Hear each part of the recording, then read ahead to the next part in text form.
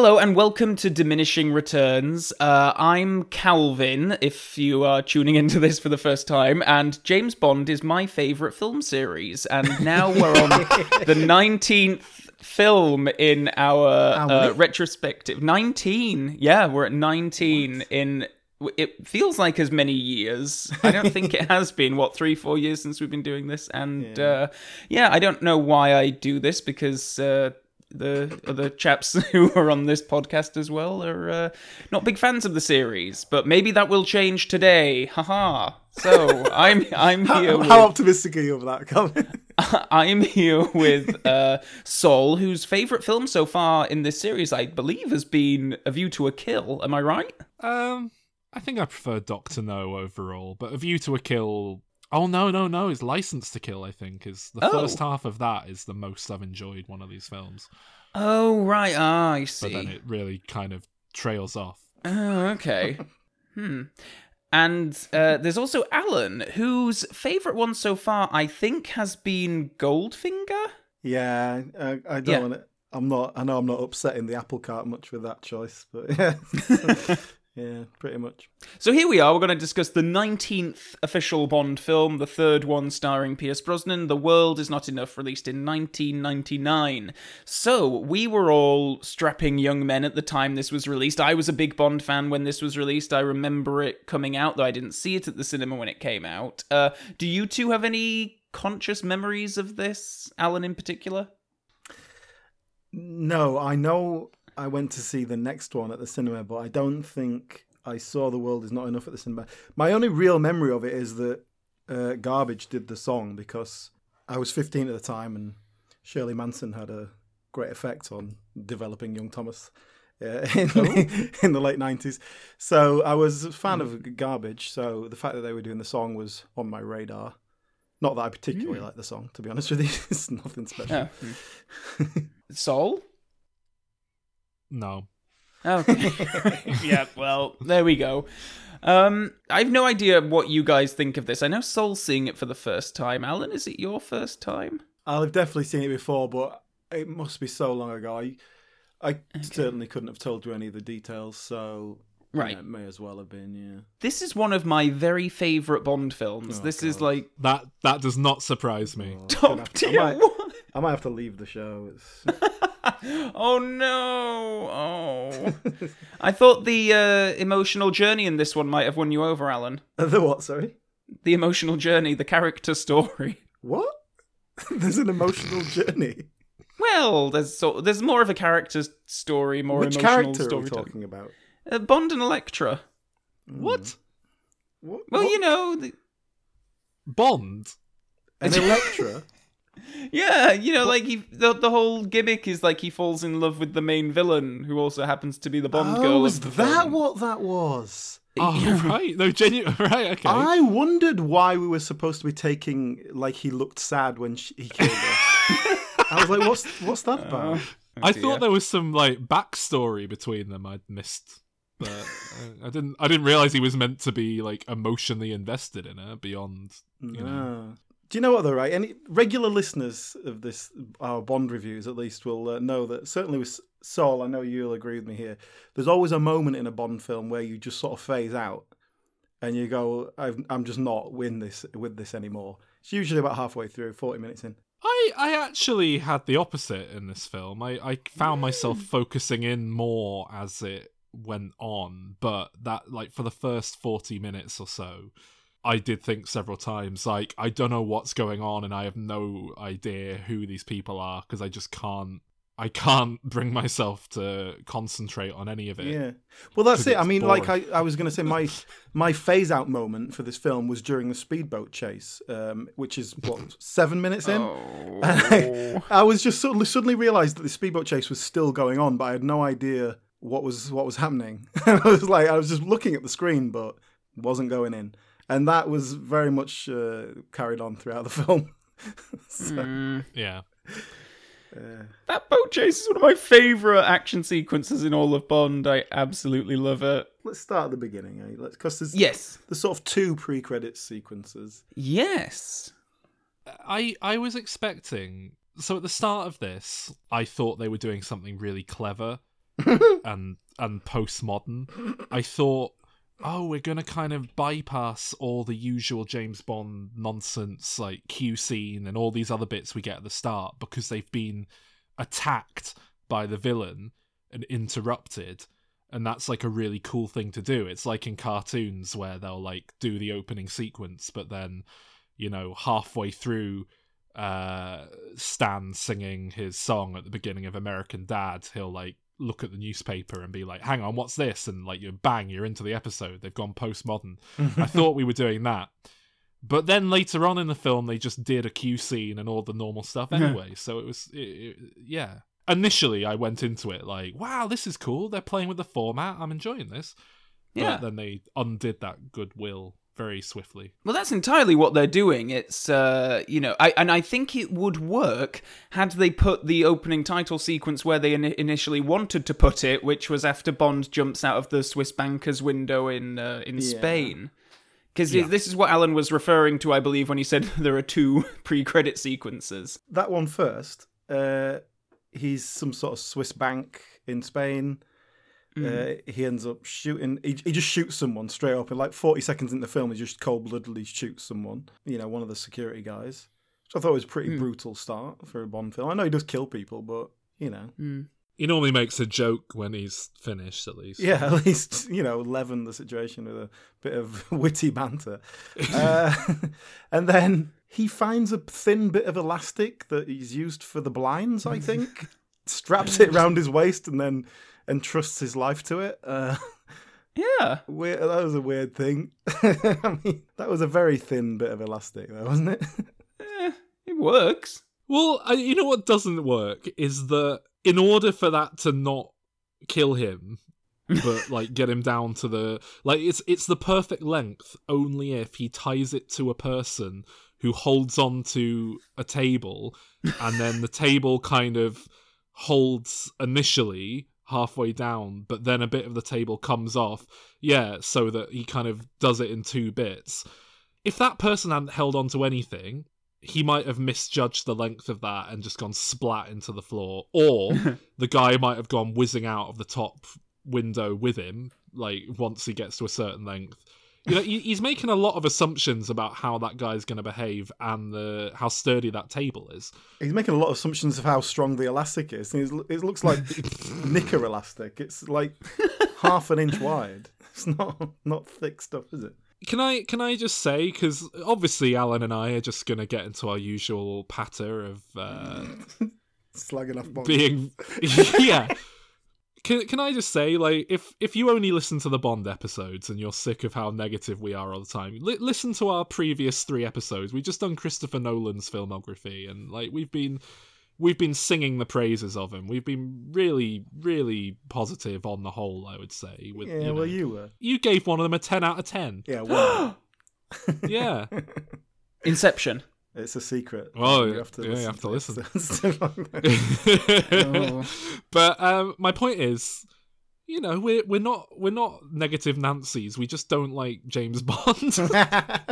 Yeah, we just don't like crap films. They don't like much else. I mean, well, anyway. So yes, that whole sequence with Bond jumping out of the window was supposed to be the main title sequence, but then after the previous 2 very explosive ones, there was always a precedent at this point for big explosive openings, and that's why they decided to push the actual credit sequence a bit further. So this is, to date, the longest Bond pre-title sequence because they have this boat chase. That's why I don't think it works as a very good surprise that it is interrupted by the action. And I think if we'd have had the credits and then come into this, and you do just think, oh, okay, we're into the usual briefing and Q scene and all that, then it would have worked a lot better. Yeah, because it's a pre-credit sequence, you're like primed to have, well, they're going to have some big action piece here. Yeah, exactly. Yeah, fair point, yeah.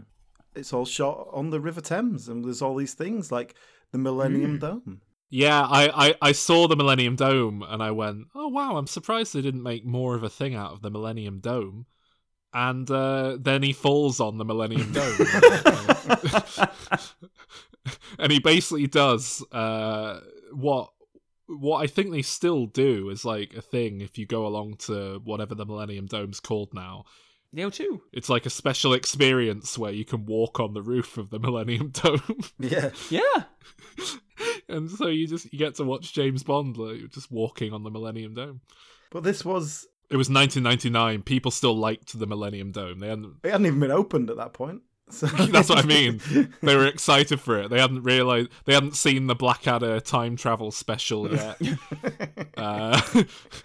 Tony Blair was still in favour with the general public, you know. Well, this opening Different time. sequence is a very big deal for Bond. To be having an action sequence of this scale in London at this point in the series was quite a big deal. Mm. And going past Parliament, all that, and it was, it was the 90s, it was Britpop, man, and all that. He very quickly gets out of the way of Parliament. It's very quickly in a kind of more industrial area that must have been a lot easier to get permission to blow stuff up on and film it.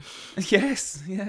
But even then, though, that was all like the Docklands. That stuff was all like new. That whole area was like a brand new development. It was maybe, strange and exciting for people to see those things. I watched this film with my girlfriend who I think is only familiar with the modern Daniel Craig era Bond films. And she was quite excited to watch this because she was under the foolish misconception that she likes James Bond because of those Daniel Craig films.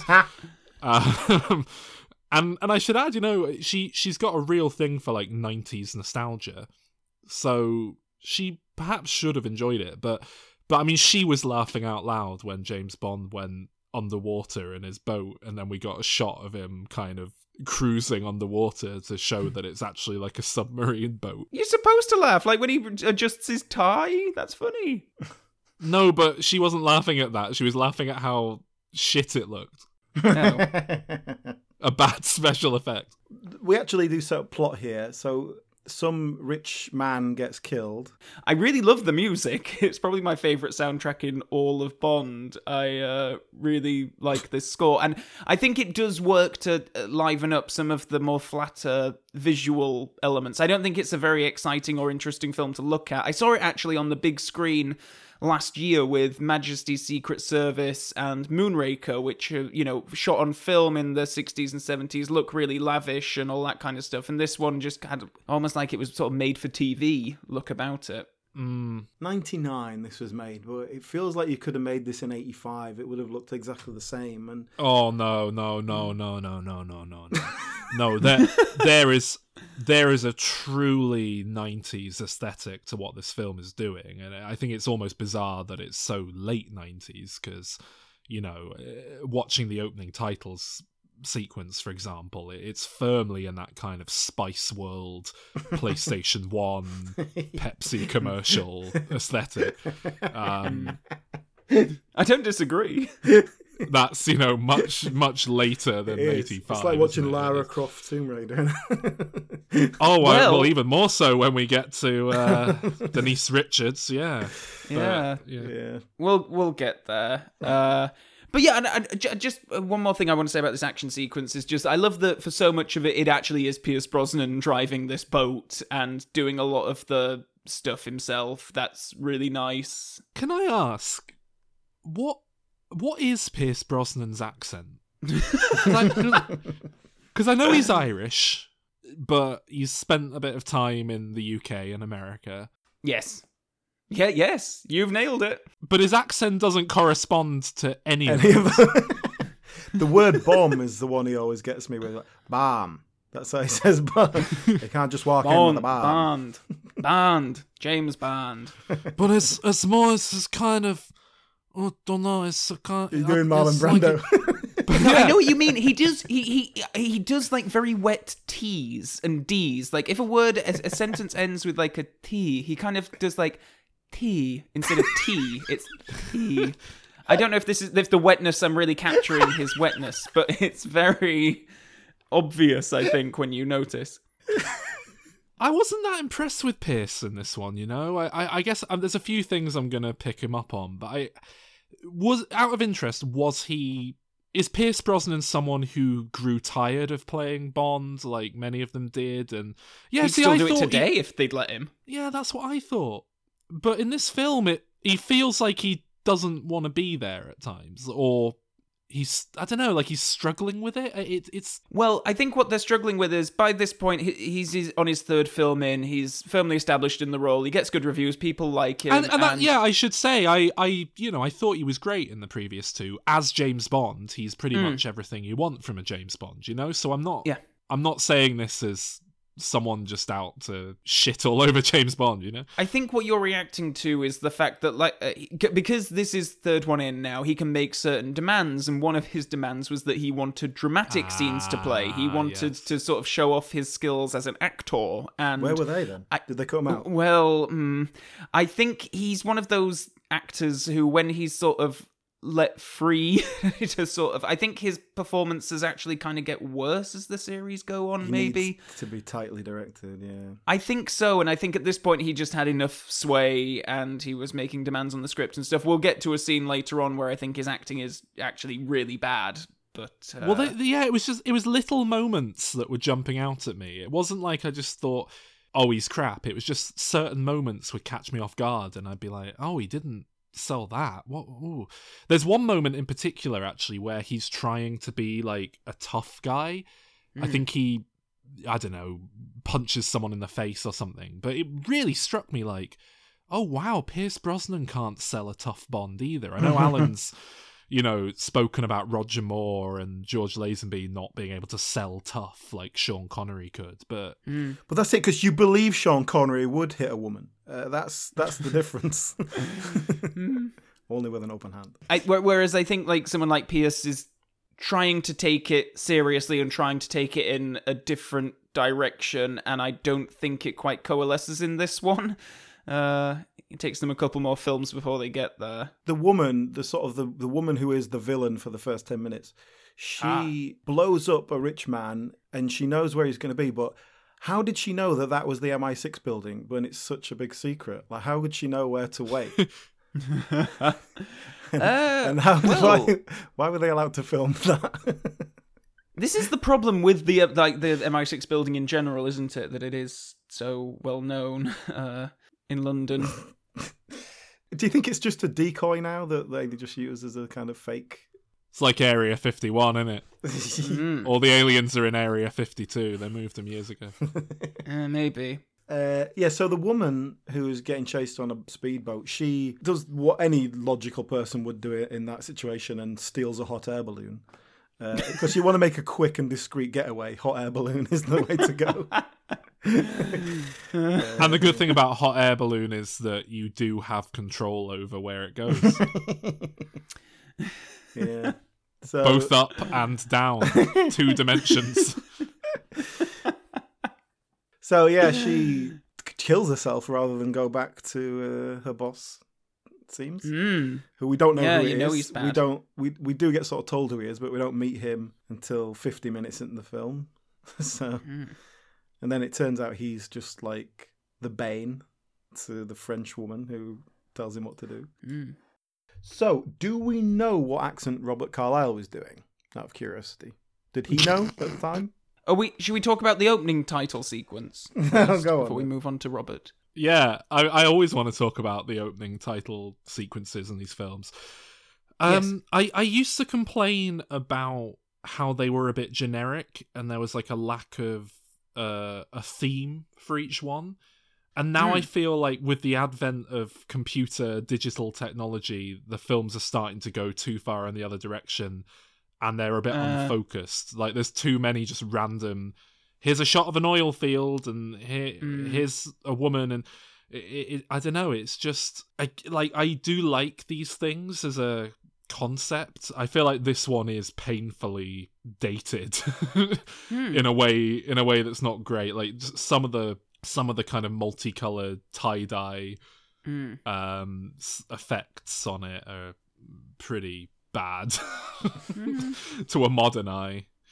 Yeah, but I guess. for what it is, it's engaging, I guess, and the song is pretty good going for a Bond theme. It's not. I like the song. Yeah, it's not a song I'd ever choose to listen to outside of this film, but in the context of a James Bond movie, yeah, good. It does the trick. Right. So after the opening titles and the song, we have quite a big period of exposition. MI6 have relocated up to Scotland, and Bond is getting the details on the daughter of the man who was killed in the opening, and she's called Electra, and she has some kind of personal history with M that's being explored. Yeah, so like I say, this is a big chunk of exposition because Bond has a shoulder injury, and we need to get him through to a place where they're sending him out on duty, and there's this whole thing with M, and it's all a little bit soapy. Sol, you know how Bond shagged the doctor to get a medical certificate from her? No. Okay. So, yeah, you did phase out. I knew it happened. I knew it. Look, the point is that there's a sexy young female doctor there. He shags her to emotionally manipulate her into, not doing her job properly.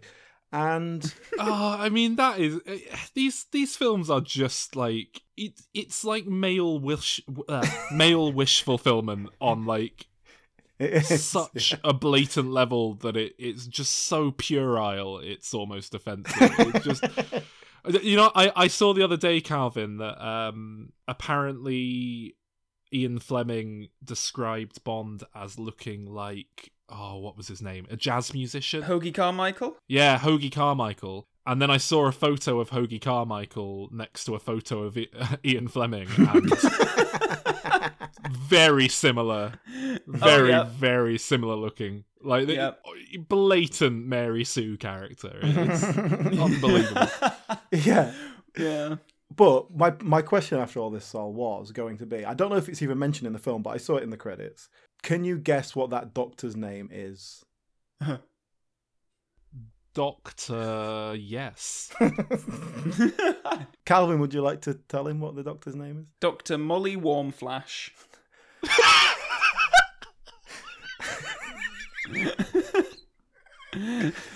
Molly Warmflash. Of the Warm Flashes,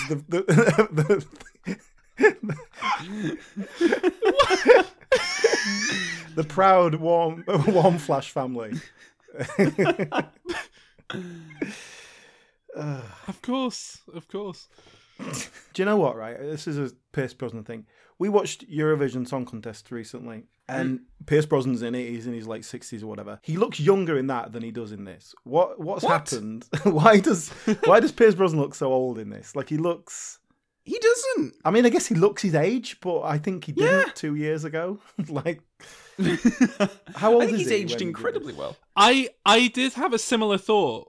It was when he was leering over Moneypenny and kind of leaning over her, and she just, because she was smaller in the frame and she looks 20 years younger than him, it was just really creepy. When was the previous Bond film released, Calvin? 2 years, 97. Right, so that's it. Because I was wondering, like, because I did have the same thought. Oh, Bond's looking like he's aged a bit since the previous film, but 2 years is how old was Pierce Brosnan at this point? I think he was in his late 40s. I can't remember exactly. I don't think he was 50 by the time. He was like 42 when he got the part, so... That was another issue my girlfriend had with this, actually, was the notion that a man in his late 40s would be sent out on this kind of field work as opposed to, like, a young, agile man in their 20s. It just seemed a bit...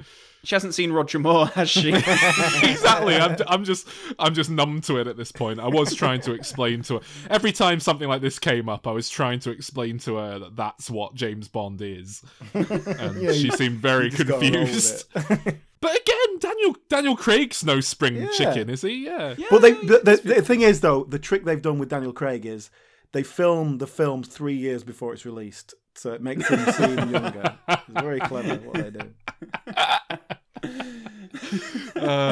I think that's optimistic with No Time to Die, honestly. Can you remember GoldenEye was supposed to be the tie-in film that we were looking at? Oh, good old days.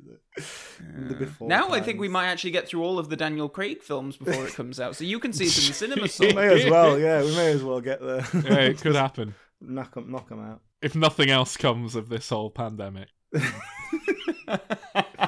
been worth it.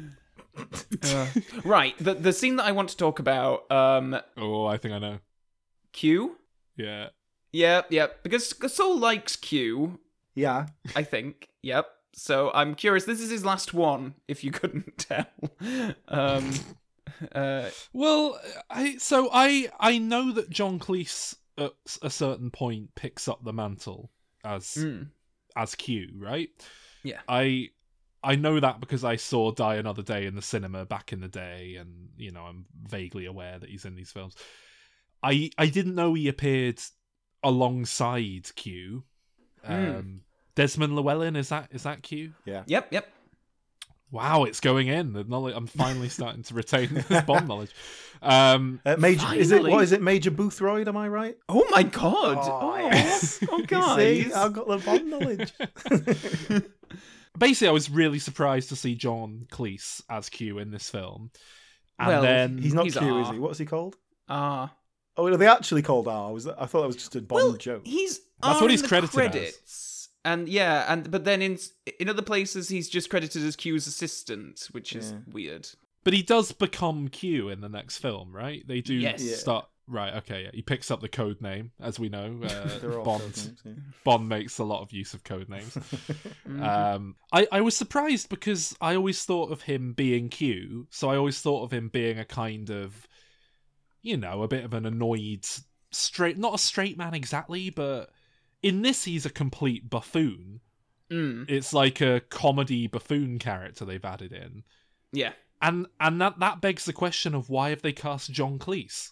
That's not really what he's known for, is it? That was Eric Idle's shtick. No, he'll pull a branch off and hit a car with it, and march around. John Cleese is the classic thing of like a man with no dignity being hit in the face with a pie isn't funny. You have to put him in a suit and everything first, and that's what John Cleese has got working. But here it's like he's just gurning and being silly. He's not got any of that dignity.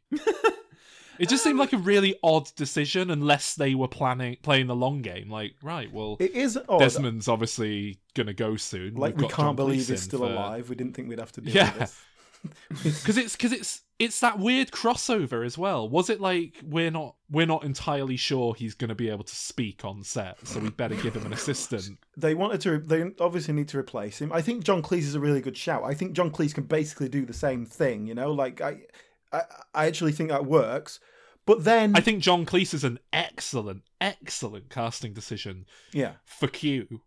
But I don't know if he makes sense as Q's assistant. Yeah, it's subtly tossed off. It's what, sorry, Calvin?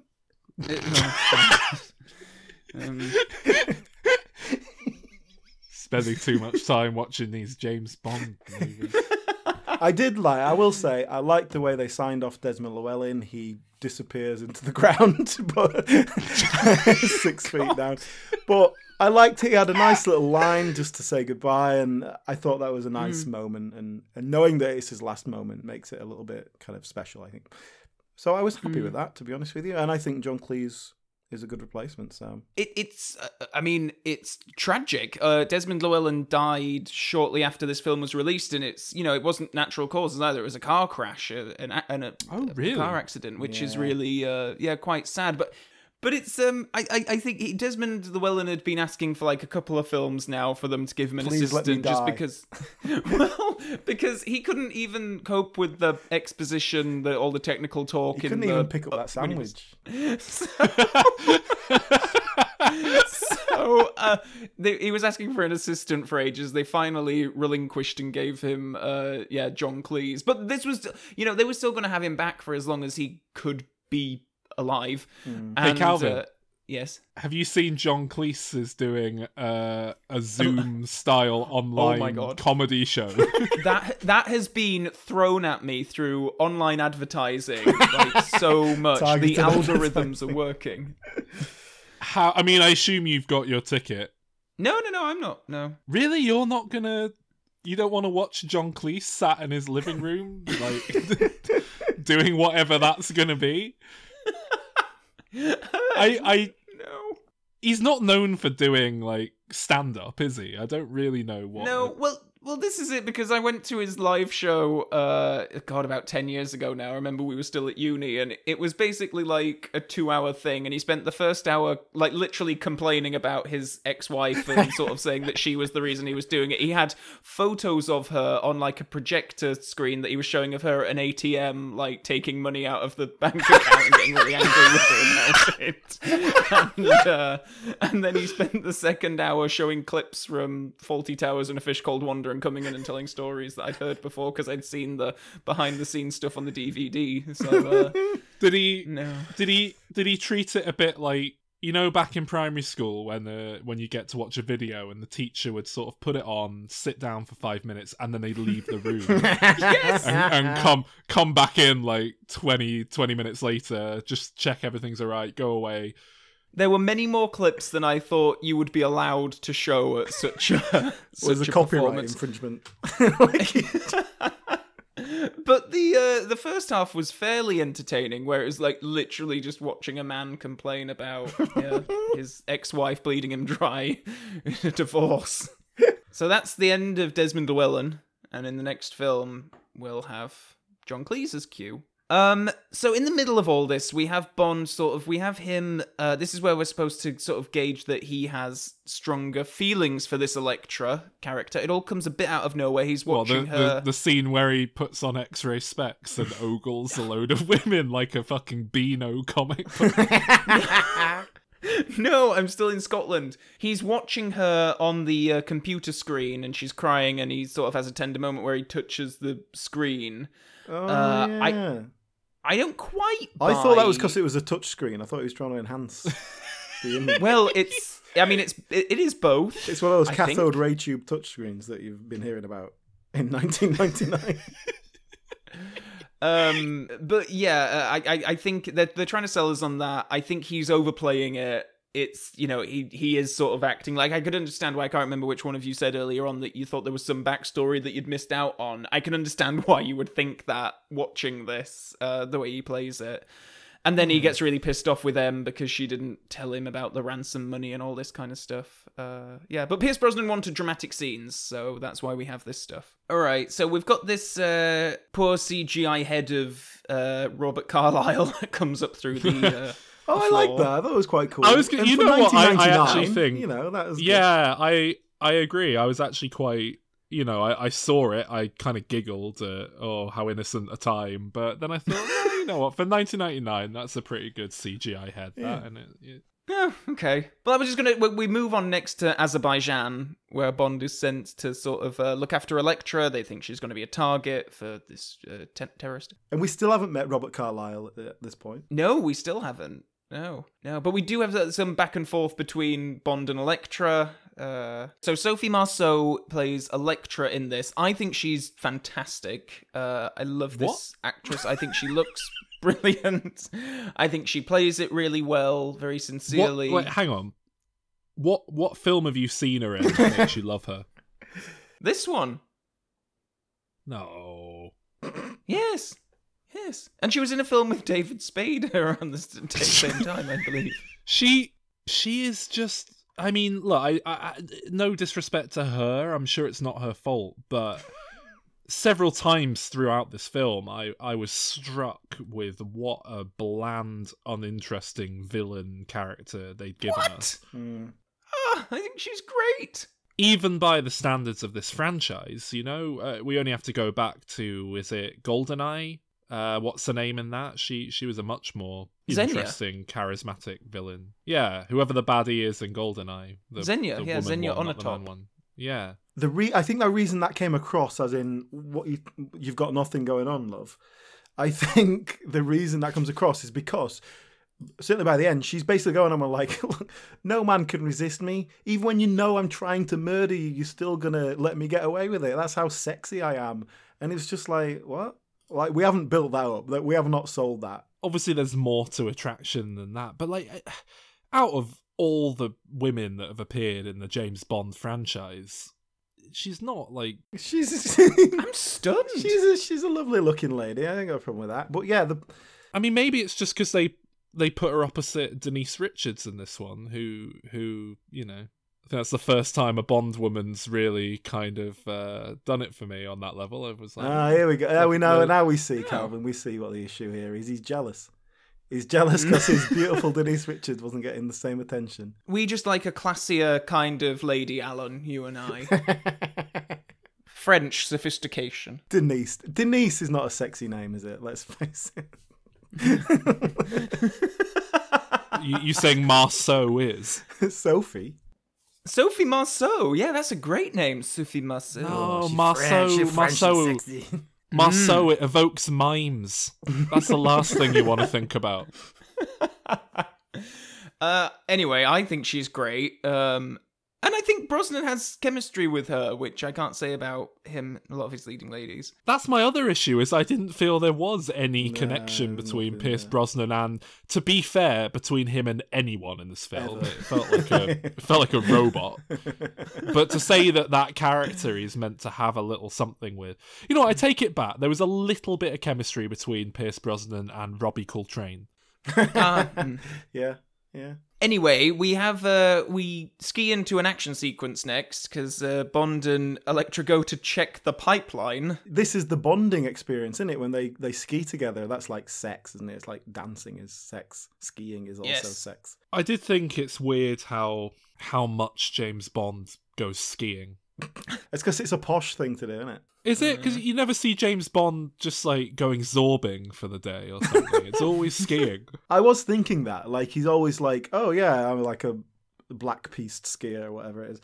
And then, yeah, what happens when one day he has to seduce someone who's like really into netball or something? Like, is he going to be great at that as well? Is he just, is it just polo and skiing? Is that and croquet? It's only posh sports he's good at. And cards. Oh, of course, cards. I can't wait for a modern Bond where he has to infiltrate like an esports event. Oh, God. And he has to take someone on in a game of... I mean, it would never be Mario Kart or something good. It would be like Call of Duty or Fortnite. I want to see James Bond trying to play Fortnite. And the thing is, he would be brilliant at it because he's brilliant at everything. Have you ever seen Never Say Never Again? Oh, God. I actually have, but we're talking 10 years ago. Well, that was made in what, 1982? What, was he doing a Pong tournament? He doesn't go to an arcade and play Pac-Man, does he? Yes! Well, does he really? Not Pac-Man. They make up a game, but he does go to, He goes to a full-on arcade in this really fancy casino because they were trying to make a point of like, this is, we all play blackjack now. What would you give to be able to hear the conversation where someone's trying to explain to Sean Connery what an arcade game is and why it's relevant to the film and the kids are going to dig it? Right, anyway, so we have this skiing action sequence. This is another one where I feel like it's just second unit takeover and they have a camera on a tripod and one on skis and that's kind of all we're getting. But I like the music. I like the moment where Bond does his little quip of see you back at the lodge when the thing's falling over the cliff and then another parachute comes out and it saves itself and he's like, I made my quip. Yeah, what are you doing? I just made the you've just died quip. What the fuck are you playing? Yeah. I thought it was a really weak set of quips in this film. Yeah, I agree. They were all just really like that. See you back at the lodge. It was, I don't know. I just, come on, let's punch it up. Alan, what else could he have said? So what happens? There's a guy on like a snowmobile who goes over a cliff. In the Parahawk thing, yeah, and then he goes over the edge and he's falling. So he's in the ski lodge, skiing. Well, that's one way to break the ice. There you go, perfect. What do you mean perfect? There's no ice. It's snow, ice. What more do you want? All right. There's snow going back from here. Oh. There you go, perfect. But I mean, that is legitimately better. He's just saying, see you back at the lodge. He's just like, I'll catch up with you later. We'll have a drink. Right, so they're trapped underneath the snow and we have this sort of tender moment as Elektra freaks out because of her claustrophobia and Bond has to calm her down. But he does manage to use the giant John Cleese inflatable jacket. So it's a good job they set that up earlier. So he basically does go zorbing, actually. I take it back. I would have thought that if you used it in an avalanche, you'd just kind of end up encasing yourself in a load of snow. But yeah.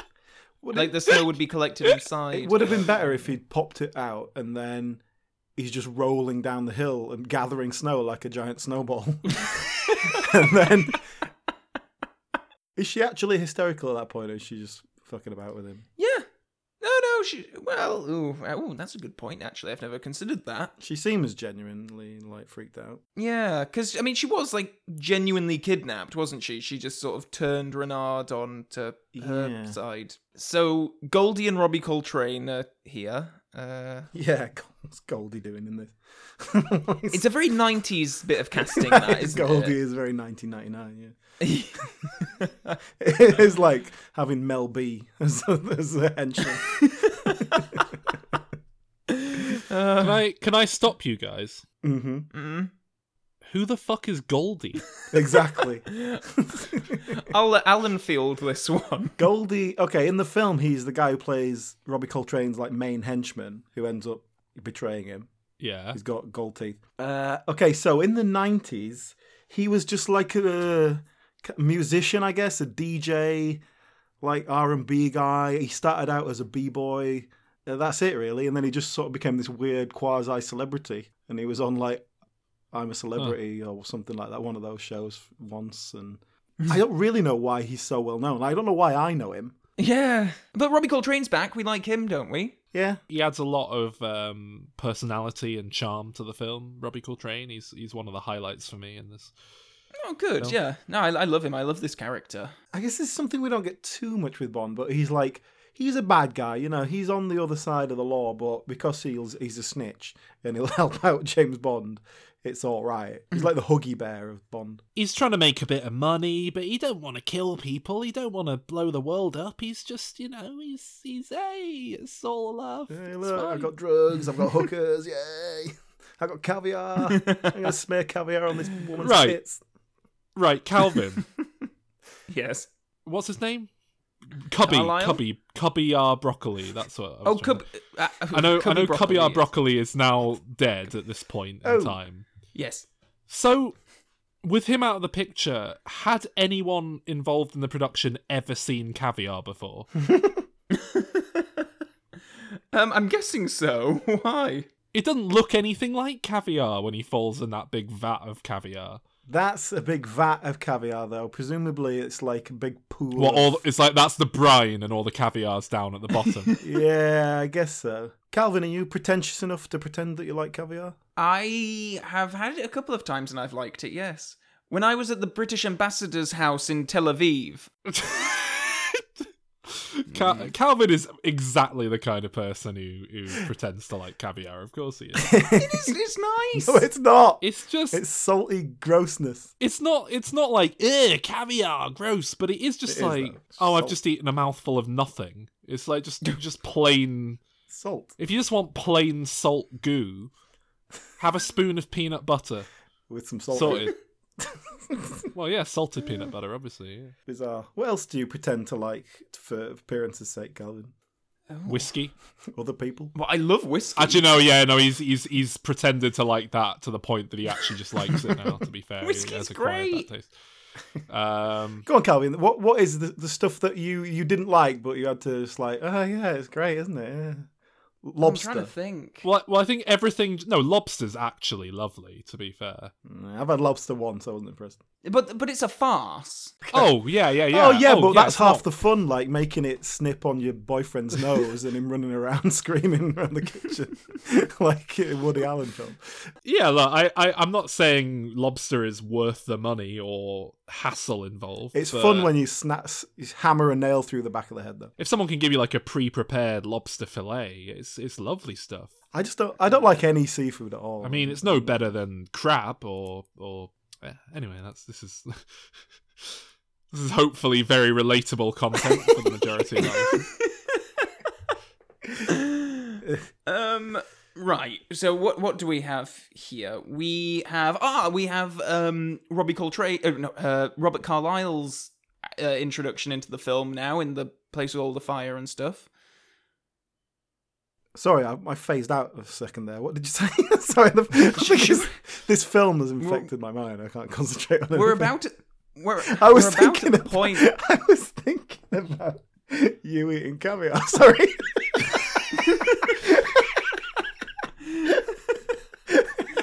Why? Oh, I've thought of something else Calvin pretends tastes better, even though it doesn't. Almost certainly that vodka where they put like gold in it, like actual flakes of gold. So, Robert Carlyle is introduced around about here as the villain. Should we talk about general thoughts about him, or? I mean, I've seen Robert Carlyle give tremendous performances. I think he's a fantastic actor.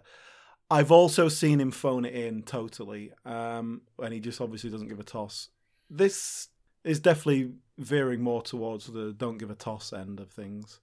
But I think there's not much there for him to do. Or it just, like, it feels like there is some character there, and the bit about he can't feel anything and all that. And then they have the little scene with the woman where, like, he's obviously pissed off because he's disconnected from humanity or whatever. I just feel like there's more there. There is something there, isn't there? Like, obviously what the writer was hoping to do with it, and it's just not been realised, be it through the director or the actor or whatever. It felt like such an arsepull of a villain gimmick. Like, James Bond villains have always got a kind of, like, a disability that becomes their superpower. And be that I got blown up by a bomb that put a load of diamonds in my face, but now I can shoot lasers out of my teeth, or my hand got chopped off but now it's a massive robot claw, or whatever nonsense they bring to it. This just felt like a placeholder in the script. Like, I don't know, his hand can't feel anything. Oh, we'll figure it out later. That's it, right? Yeah, they just don't use it. Like, because even if you're going to use that, at least use it in the fight scene. He gets punched in the face and he just doesn't react. Yeah, like, because even like James Bond, James Bond jumps into a car and he's like, I'm in a car, phew. And then the guy, like, punches through the glass like Terminator and grabs him and he's like, oh, no. Yeah. Well, yeah, because they even have that line in there where Dr. Warmflash says he can push himself... Dr. Warmflash says that he can push himself harder and stronger than any normal man or something like that, but we never really see that, and I don't think it helps that Robert Carlyle is a bit of a... he's not very tall, is he? He's not very big, so He's shorter than Sophie Marceau. I noticed that in one scene. I mean, she might have been wearing heels, but, you know. Is it just that he can't feel pain, or is it that his hand is just numb? Yeah, he can't feel anything, as a general idea. Yeah, it's all over his body. Yeah, but then he should be, like, picking up glasses and smashing them by mistake and, like, knocking things off tables all the time. If you have no sense of touch... That's it. They don't use it at all. They don't explore it. And also, I think, if he's been shot as part of this kind of whole Mr. King at the beginning thing, whatever his name was, Robert King... Show that. Make that the opening scene. Bond shoots him in the head, part of the mission. Like, just tie that in rather than having someone explain it over a hologram later on. You know, you think, you know, he's the main bad guy of the opening scene. Bond kills him as part of that, and then later on he turns up again. It's like, oh shit, it's you. I thought you were dead. Why not do that? That'd have been a really good opening sequence, actually, if it was that kidnapping and her. Because otherwise we could have foregone so much exposition, and maybe we would have understood why Bond had a bit more of an attachment to her if he was the one that had saved her personally. Yeah, exactly. That would have been so much better, actually. God. Yeah, huh. But yeah, it feels like a real missed opportunity, the whole character. It feels like you've got an actor there who can do stuff, so use him. Yeah. But then he's also, ultimately... he's playing second fiddle to the real villain. So he basically turns out to be just a bit of a goon, you know? A henchman, yeah. Which is, like I referenced earlier, it's a bit like the Bane thing in Dark Knight Rises, spoiler alert, where he's actually a French woman who's sort of controlling him. It just doesn't work because we don't get enough of him before. Like, he doesn't 50 minutes into the film before we see him doing anything. I'll tell you why it doesn't work, Alan, is they haven't given him a funny mask that makes it visual and a funny voice. Well, he has a funny voice. I don't know. All right, you're right. Accent he was in. Why didn't they just let him do it as Begbie? That would have been 'Cause- fucking great. It would have been great. And, he's actually, Begbie's quite an imposing, threatening character. Like, it would work. Ah, lassie got blasted. No cunt leaves here till we find out what cunt did it. Who the fuck are you? Yeah! Imagine Reynard, like, glassing James Bond. But that's it. That's it. Someone who doesn't feel pain, so he just thinks, "Fuck it, I'll get in a fight. I don't care." Bond has to do some spy work and gets on a plane. He's sort of just playing it by ear at the moment. He doesn't really know what's going on, but he does end up in Kazakhstan, posing as a Russian doctor. Ding dong. Oh no! I'll just get the door. Here you go. Hello. Hello. Oh, hello. Who are you? It's me, Russian Pierce Brosnan Bond. It's a Russian Bond. Maybe you shouldn't be living here. Sound a bit like Marlon Brando Bond, actually. In Soviet Russia. Maybe you living here shouldn't be you. This is a really well thought through, well developed character Oh, that God. we're adding onto the show at this late juncture. Let me ask you. I'm here Oh yeah. introducing Patreon. Oh yeah. Trevor Balton. Trevor Balton. Trevor Balton. Congratulations. Oh, he's the lucky winner. This is as good as Robbie Coltrane's. Come on. Kieran Bartlett and Trevor Bolton, both excellent new Patreon. Oh, good. Subscribe. Thank you. And they're supporting us on Patreon for just $1 a month. What a bargain! What extras would you get if you support us on Patreon? What's the point apart from helping us out? What are the benefits? Early access. So early access to episodes such as the one we recently did on The Purge. Yes. But then new Purge film got delayed, so we're putting it on the shelf. A year early, lads. Yeah. And that's if it don't get delayed more. What else? But also diminished, full-on Diminished. bonus episodes. Yeah. So yeah, our last Diminisode as of recording this was one we did on Windy City Heat, a cool cult comedy film that Saul is a big fan of. Unfortunately, Saul's not here. He seems to have disappeared as soon as Bond walked in. Whoever you are, mysterious man, Scottish Russian Brosnan. All right, bye. I will say Oh, that right, your English is very good for a Russian. Well, I studied in Oxford, but Oh, well, that explains it. Thanks All right, to right. See you, Russian who are our new Bond. patrons that we're thanking? I've forgotten their names already. Trevor and Simon. Simon and Trevor, off of going live. I must be on my way because I'm always Russian. Get out, Oh, for fuck's sake. get out of here. Not even always Russian. Sometimes it's Scottish. I think he was the worst guest we've ever I'd say it's the weakest Bond we've ever had. Yeah.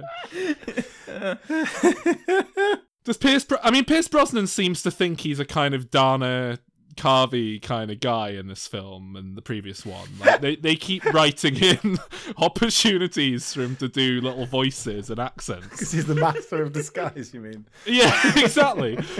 So I'm assuming that's coming from Pierce if he's making all these demands. Does he think he is the master of disguise, Calvin? That's something they never do with Bond. Like, even in the Daniel Craig era, they never, like, have a fake nose on him, like a Mission Impossible mask or anything, do they? Well, no, not since they tried to make Sean Connery into a Japanese man have we had. Has James Bond never like worn drag or something? No, but Blofeld did in Diamonds Are Forever. Did Roger Moore never crash into like a clothesline on a motorbike and then come out the other side wearing a dress and like a straw hat?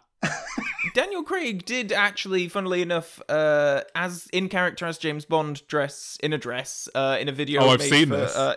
International Women's Day. Yes. Jane Goldman wrote it, bizarrely. Was there any context for it, or was he actually like playing a woman? No, he just walks out in front of camera. And He's like, listen, respect women, all right?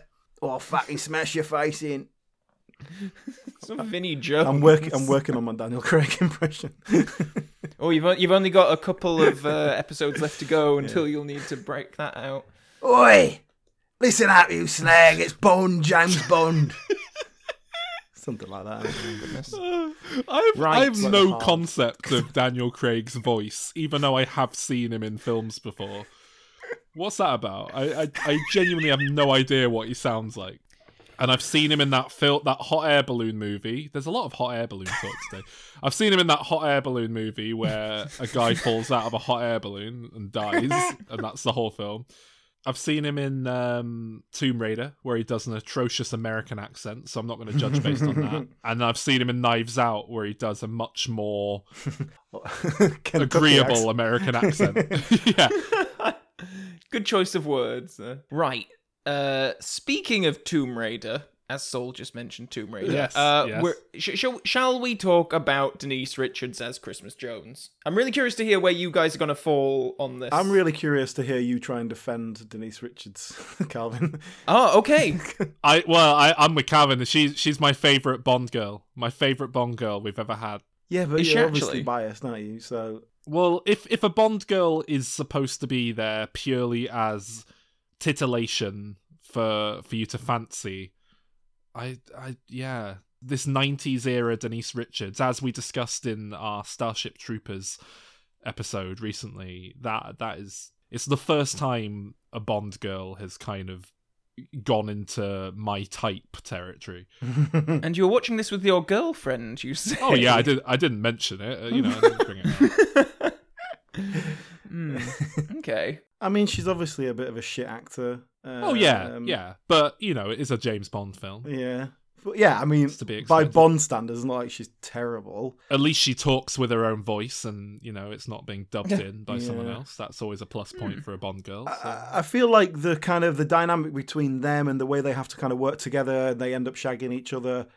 That's Bond. That's what I expect from a Bond girl interaction. That kind of slow, learning to trust each other, working to work together, shag.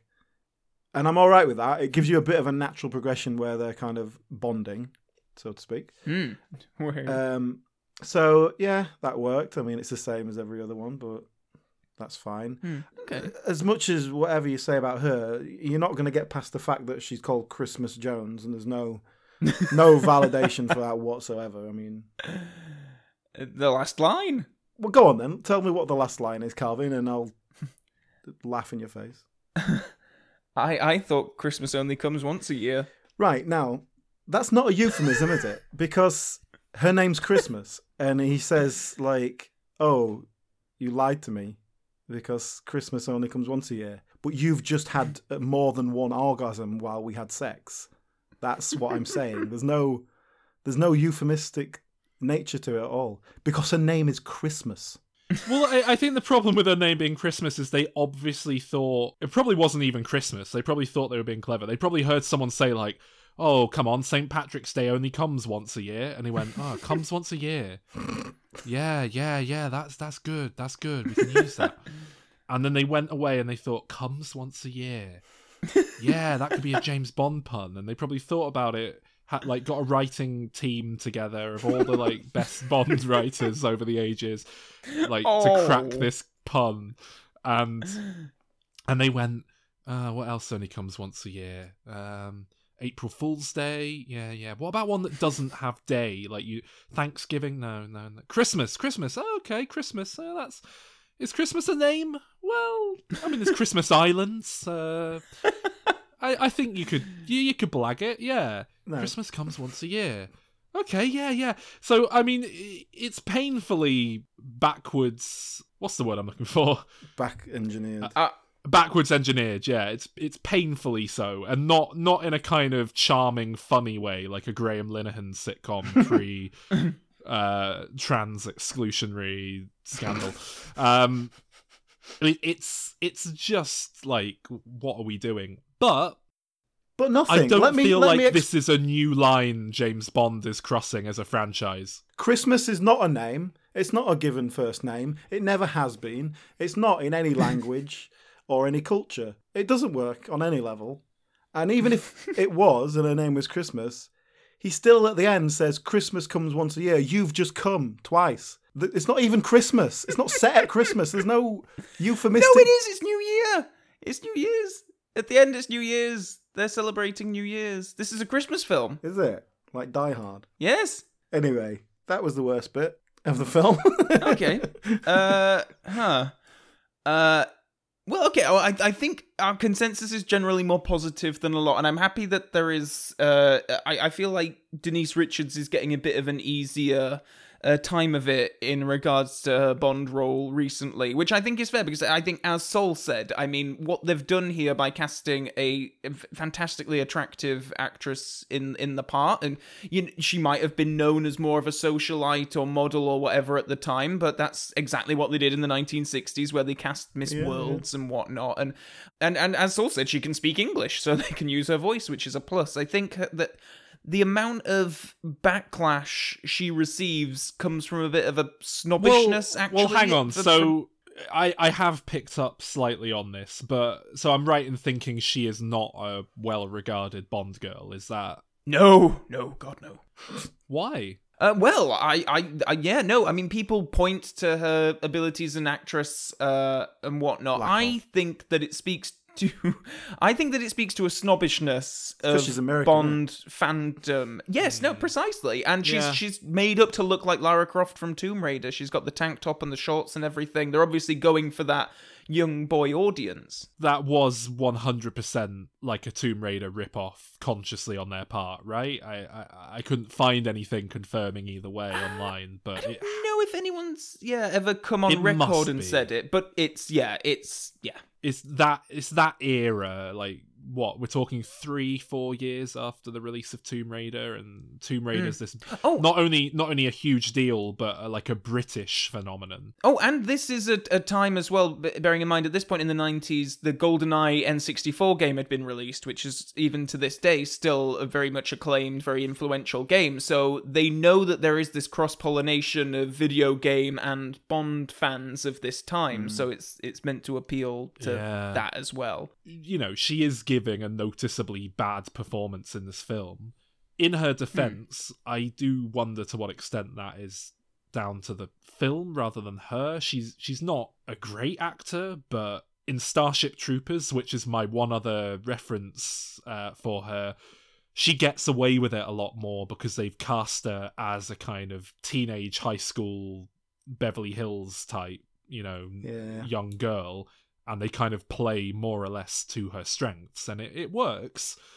Summarising what I know from some of the behind-the-scenes stuff, and also from Denise Richards' own autobiography, which a friend of mine pointed me in the direction of, because she talks about filming this. I've read this section so far. That's okay. But yeah, she does not have many good things to say about the experience working on this film. She was sort of in London by herself. Her mum came over for a bit of the shooting just to keep her company. She said that the director had no effort to build a camaraderie on the set, and Pierce just was off with his own family, so they never really hung out. And she just says that she felt very alone during this whole experience. And the fact was that she was a MGM executive sort of decision, like, no, you're going to cast this hot commodity. So the director isn't coming with open arms. Yeah. Is that a joke about famous Bond girl, the director?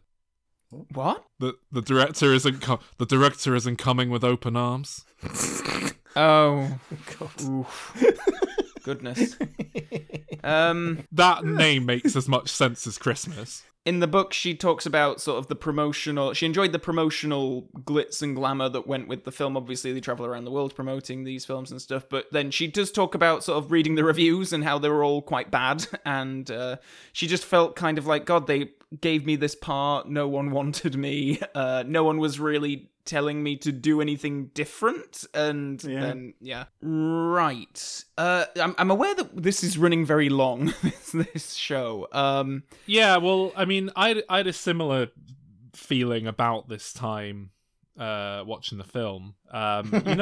You know, for like the last 10 of these films, I've done this thing where I've been watching the film and I've thought, oh god, it's just about to wrap up, but you know, I just need a wee or something, and I pause it, and then it says 1 hour in, 1 hour left, and I like throw my remote control across the room. Yeah. I did the exact same thing again. 1 hour, 1 minute into this film, I think 1 hour, 1 minute left. It wasn't actually me this time. It was my girlfriend needed to go to the toilet, but I paused it, thinking, she said how much longer is left, and I went, oh, you know, it can't be much longer now. And it was an hour. Yeah. I thought you said you were enjoying it from about 40 minutes in. After this hour, I started to I think the break was good, actually, to sort of reset my brain, and then it was like, okay, I'm starting. Everything up until this point was just...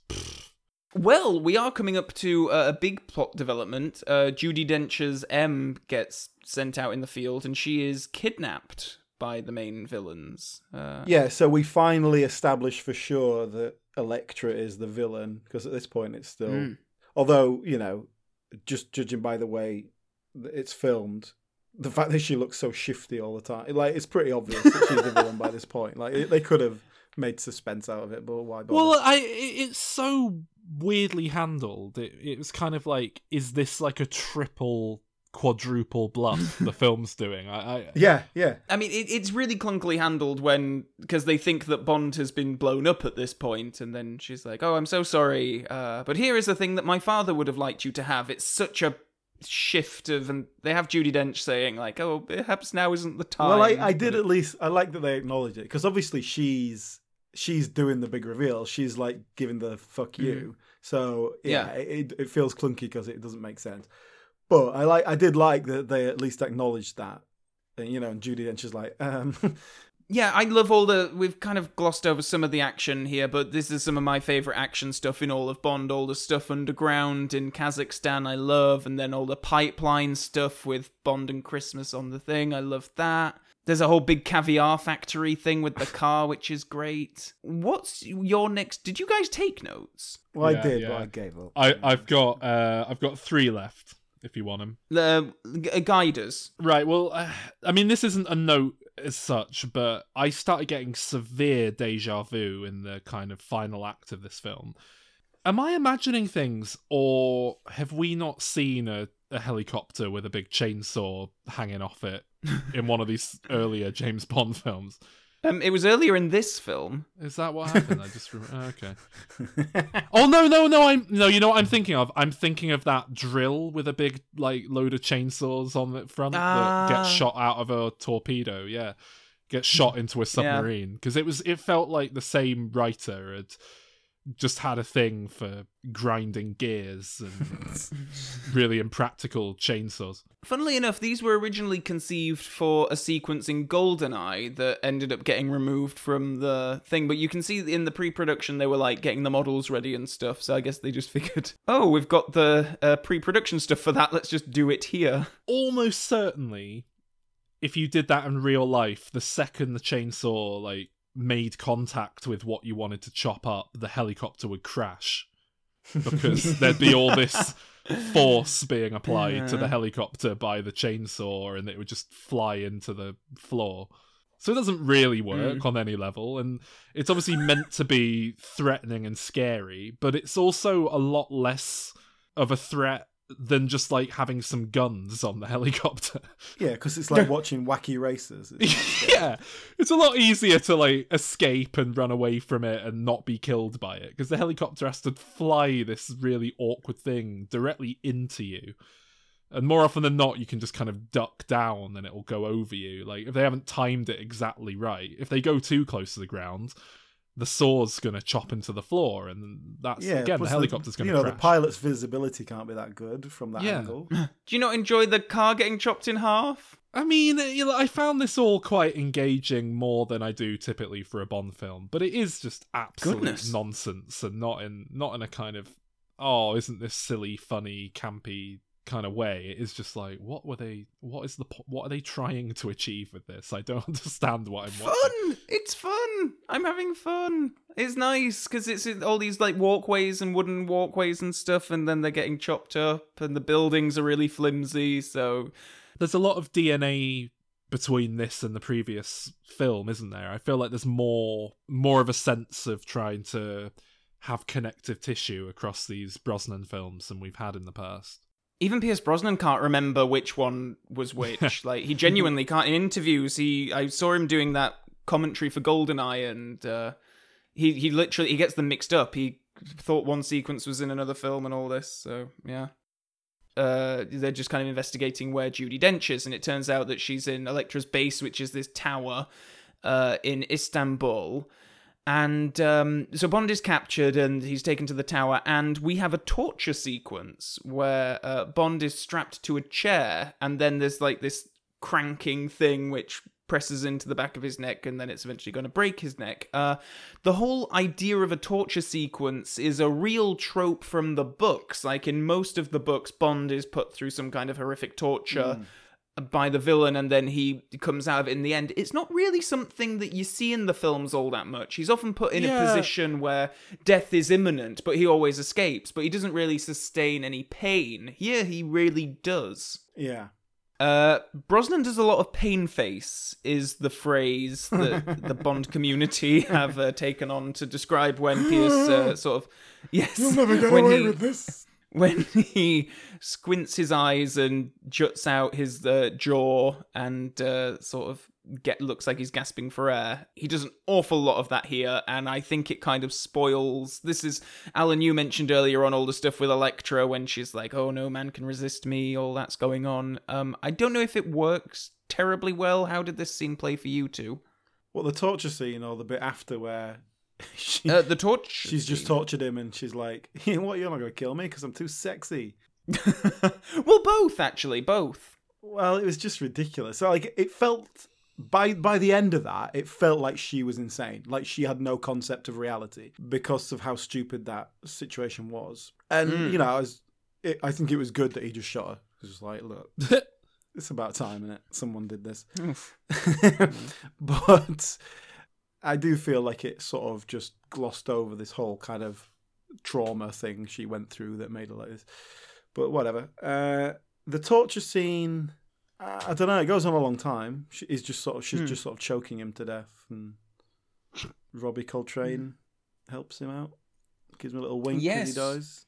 Oh, you know what? Yeah, I did like that. As stupid and cheesy as it was, I did like the little bit where Robbie Coltrane was lying on the floor dying, and he could take one shot, and he shot his little wristy cuff and set Bond free and gave him a wink, and I thought that was nice. You know, it played well. The dynamic with the villain thinking, oh, he really did hate you and was trying to shoot you. And it was in keeping with that character as well. Yeah, it was just, that was a nice little moment. More stuff like that, and I'd be a bigger fan of these films. Yeah, no, I like that moment as well. I'm just baffled that I'm hearing positive things. I think it's Robbie Coltrane. I think he's just, he's such a likable actor. Yeah, he's great. Yeah, he just sells the stuff I like all of his stuff in this film, really, from the point they get to his lair at the end onwards. I'm pretty on board with his character. It does a lot for me in this film to make me like it. Right, so Bond does kill Elektra, which is not terribly satisfying, and I think, again, just staging-wise, I get that M rushes up because he's freed her, and I think he kind of, because she's sort of laid on the bed, Elektra, and he sort of goes and leans over her and strokes her hair, and the staging's really awkward. Oh, what is that? Fucking creepy stroking her face, and then Judi Dench walks in and kind of goes, oh, like, what have I just walked in on? And it is just, it's weird. I think it's a directing choice. I think that there's a way that you could film that I think it would be conveyed better, but I think we're supposed to be from the perspective of M in that moment and sort of like witnessing it from her perspective, but it really just doesn't work. And that's why it comes across as creepy, like you've just walked in on something you shouldn't be seeing. And again, it's another perfect example of Pierce Brosnan being asked to do something that he can't sell. Yeah. It's just... that's a terrible moment, yeah. It was lost on me the fact that he didn't want to kill her because he loved her, apparently. I thought he was just like, he didn't want to kill her because, he didn't just kill people in cold blood. He was trying to get information out of her. I must admit, I had the same thought process, really. I got, he feels bad about killing her and he didn't want to kill her, but I thought it was just, James Bond doesn't want to hurt a woman. It is probably the most direct kill, Bond to woman that has ever seen in the series. In previous installments, when he sort of calls the death of a woman, it's been like pressing a button which sets off a missile which blows up the helicopter that the woman's in or something. Yeah, There's proper always that Rube Goldberg detachment machine that Q gives him. Like, pay attention, Bond. If you need to dispatch a woman, simply light this candle that will burn through a piece of string, which will set a marble rolling down this trap, dropping an anvil on her head. So the submarine blows up. For some reason, it was going to go nuclear, but it doesn't for some reason. There's some very hasty exposition as they're on the way out, sort of explain why it's not full of good, water. why it That's what he says. He says the chamber's flooded, so it's... it won't blow up. Well, there's some clunky edits in here because she says something about I need to go and stop the thing, and then there's like an That's the establishment exact shot line. of the sub, and then yes, Can we talk about James Bond's sex? Yeah. yes, Right. So at the end of the film, James Bond's having sex. It's a franchise staple, and this is my favourite part of the film because we actually see James Bond's technique, and it appears that what he does is like normal people when they have sex, they kind of thrust back and forth because there's like a friction element. You have to create friction between the penis and the vagina. They thrust the penis in and out of the vagina. But James Bond appears to lie stationary and just heat up. Like he gets really hot on top of a woman. And presumably once he gets hot enough, he comes. And so this is my favourite part of the film. We of course they're using thermal imaging, aren't they? And they see James Bond's on top of a woman, and then it's like James, but obviously it's like it would be too risque if he was actually just fucking going at it. It's very weird. Yep. It's like, again, going back to Game of Thrones, which I've started watching. It reminded me of that. Right? The way that, like, they're trying to be edgy by showing sex, but then every time Jon Snow will come, he'll be banging some, sex worker, really graphic sex scene, and he'll go, and then immediately pull out, and he's just got a flaccid cock. It's like instantly lost his erection, there's no goo on it, and you're just like, look, you've just taken me out of reality here. If you just had, like, a flower pot in front of it, Austin Powers style, I'd think, fair enough. But I thought you meant Harvey Weinstein's. But, if you just had, like, someone eating a hot dog obscuring the shot, it'd be fine. But because you've decided to be graphic and show me a cock, I'm thinking, well, why is this cock immediately flaccid? Where are my gooey cocks? Yeah! Well, if you're gonna do it, alright?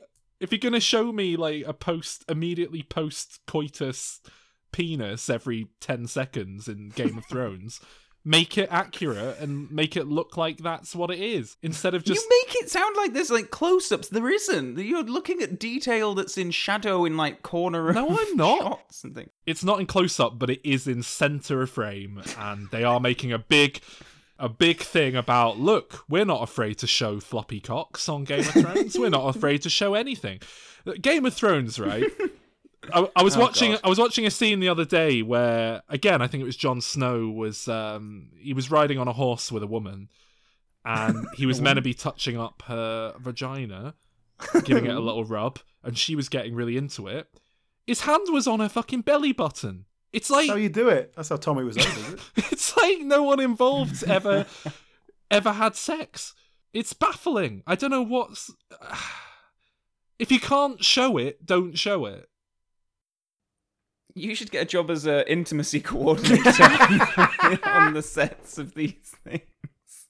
The worst thing is, right, every time there's a graphic sex scene in that show, is you just picture George R.R. Martin sat at his desk writing it, just like getting all hot and sweaty, getting red hot like James Bond at the end of this film. At the thought of Khaleesi, sucking on another woman's boobs or whatever, and he's a dirty old man, isn't he? Anyway, James Bond. I knew you. I don't know why you're watching it because you're so contrary about these things. I think I am done with it, to be honest. I don't think I'm going to persevere beyond everyone it doesn't said. Get better, so Yeah, everyone said you've got. no, it does. You've got to stick with it past season 1, and I don't see it.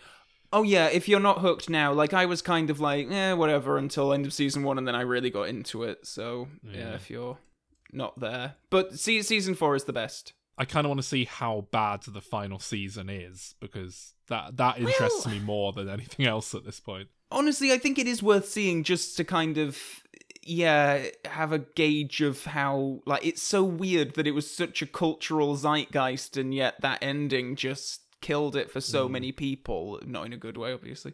Yeah. Anyway, I would be really curious to know what you think of that end, but I understand that means you'd have to sit through another 70 hours. Yeah. But seriously, there is an episode in that last season that I think is just phenomenal. It's like feature length, and it's the entire episode is a battle, and I've never felt Can't see anything. sustained. Fucking Lord of the Rings 2. It's all dark. Who did cinematography on this shit?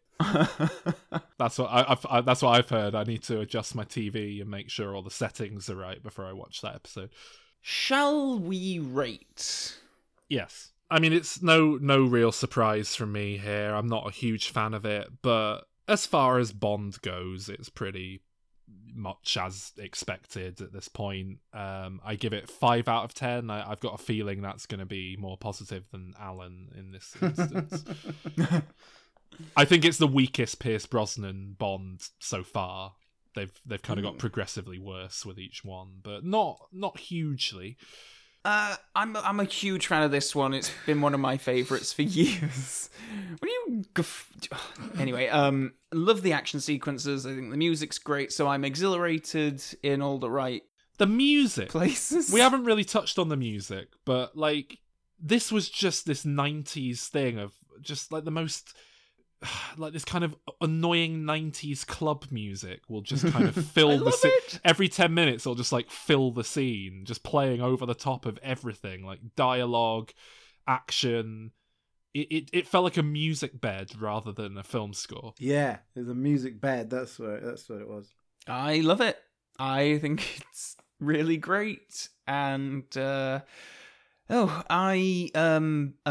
don't think that the drama necessarily works as well as it should between Bond and Elektra, and I don't know if they could have written a way around these things or if just Pierce performed them better. But I think that it's serviceable in that regard, and I just love it overall. So it's a 9 out of 10 from me. Jesus Christ. Totally insane.